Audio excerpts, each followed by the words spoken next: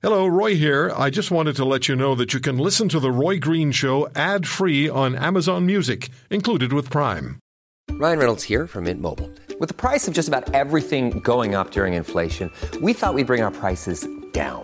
So to help us, we brought in a reverse auctioneer, which is apparently a thing.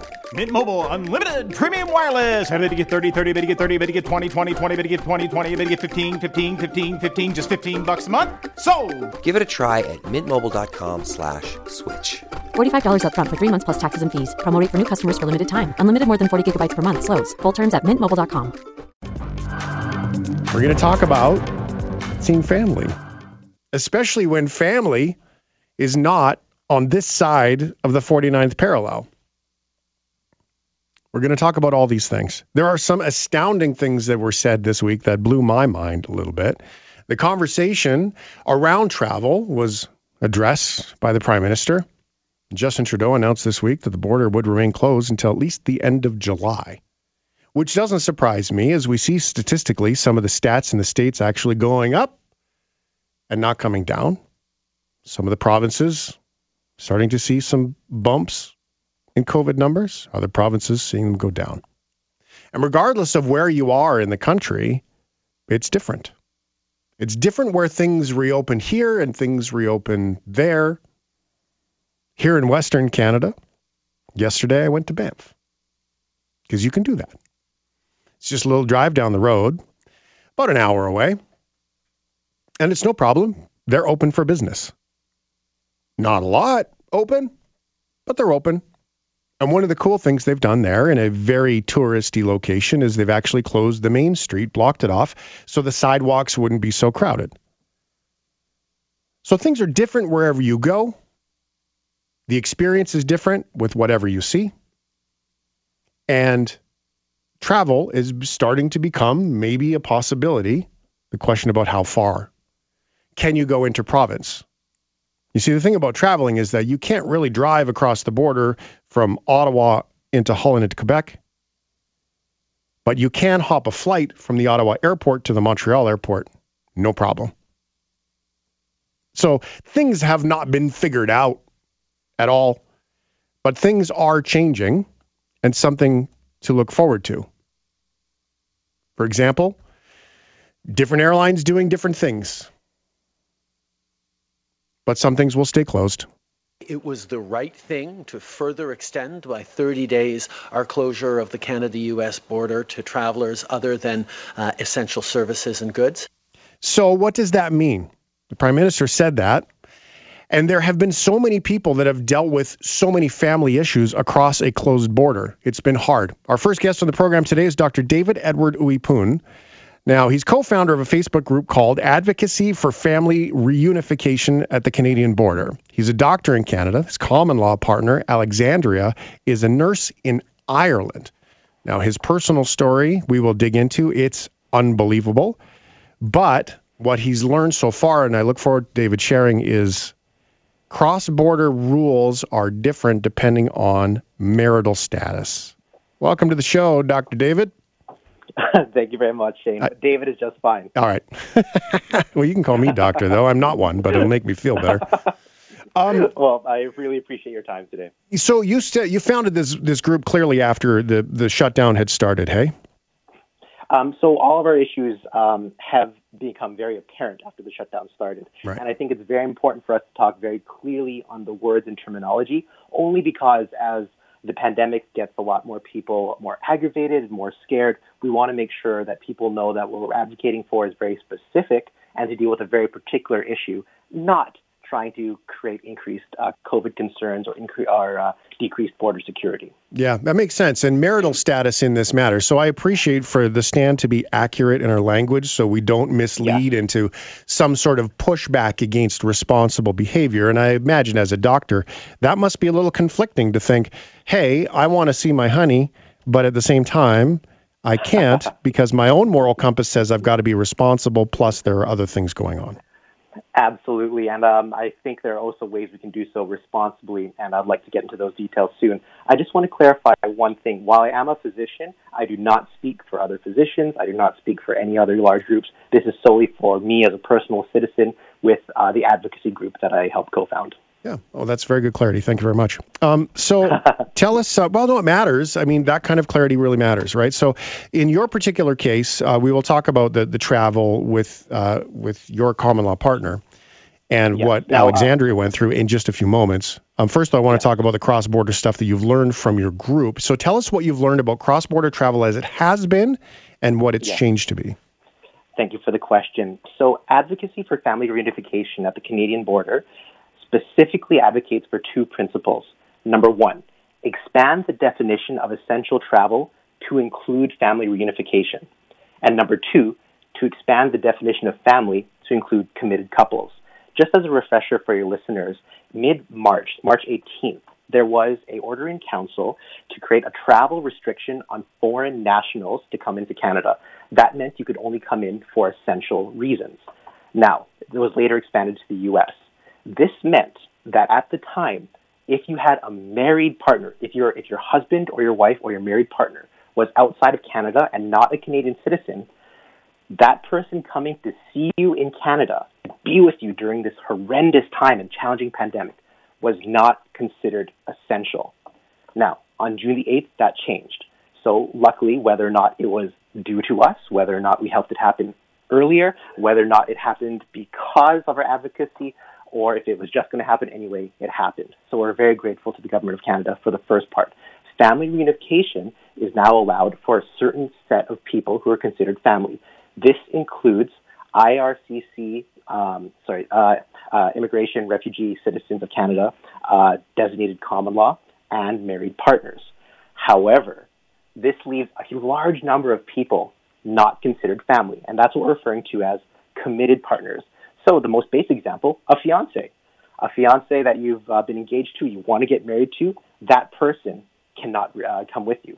Let's say that you have a long-term committed partner and you're pregnant in Canada, you still cannot reunite with your family member. This could also apply to LGBTQ plus couples who, for various political, social, or personal reasons, are unable to get married. Or, as we see increasingly during this new age of people, where marriage may not be necessarily considered. Now, I want to clarify one thing. My partner and I, interestingly, we do not fit the criteria for the IRCC common law. We do, however, from what we as lay people read, we fit the CRA definition of common law, and that later becomes an issue. So that the CRA definition, meaning that you file taxes as a common law couple. That we live together for no longer than 3 months break. So that was the challenge, but I know we'll talk about my story later. And just before you ask for the questions, I just want to clarify for all the listeners here, we are not asking for irresponsible opening of the border. We are very aware, and we do believe the government is so sincere and genuine in the fighting of the COVID-19 pandemic. We are not asking for special treatment. We are just asking to be together. Yeah, and it's incredibly difficult, I imagine, there's two things that I hear here. One is what we use as the word marriage and wife or husband also get tossed around loosely without definition. It crosses over, of course, from faith boundaries to civil boundaries and all those things, and we use the same words to describe multiples of things. So that's got to be incredibly confusing. So is common law. Now, the government loves taxes. So when you file taxes a certain way, you would think that would be enough. But clearly that's not it. And the pregnant part, you see partners that are having babies across the border and people meeting their new babies via video chat because they can't go. And leaving aside, like you said, being clear, leaving aside even the hospital and who can go to the hospital conversation, we're not talking about that. We're just talking about the fact that even after you come home from the hospital, you can't go meet these people. What has it sounded like? We're going to take a break here in a second. David, what has it sounded like to the members of your group, the heartache, when they talk about not being able to be with their people? How hard is it on them? Very challenging. We have over 1,000 members now in our 3-week existence. And our internal polling show that about 75% of us, even after the June 8th announcement, which we do believe was in good faith, at least 75% of us are still unable to reunite with our loved ones. We do not believe that this was a conscious effort by the government to exclude us. We think that we were just lost in the technicalities, the emotional turmoil, the challenging, the pain, not being able to be with your partner during the world, feeling like it's so scary. That's something that we're missing, and we just want to be with our partners. Correct me if I'm wrong. I'm going to try to explain it how I understand. She came back. You guys thought you had all the approvals. Everything was good to go. Embassy folks gave you the thumbs up, the high five. Correct. She got to Toronto, and they spun her around and kicked her butt back out. Oh, that was horrific. But yes, essentially that much. Wow. So the details become very important here. So forgive me if I sound a little bit too pedantic. But in short, I was visiting Alexandria in Ireland mid-March. This was just as PM Trudeau had announced the travel restriction on foreign nationals.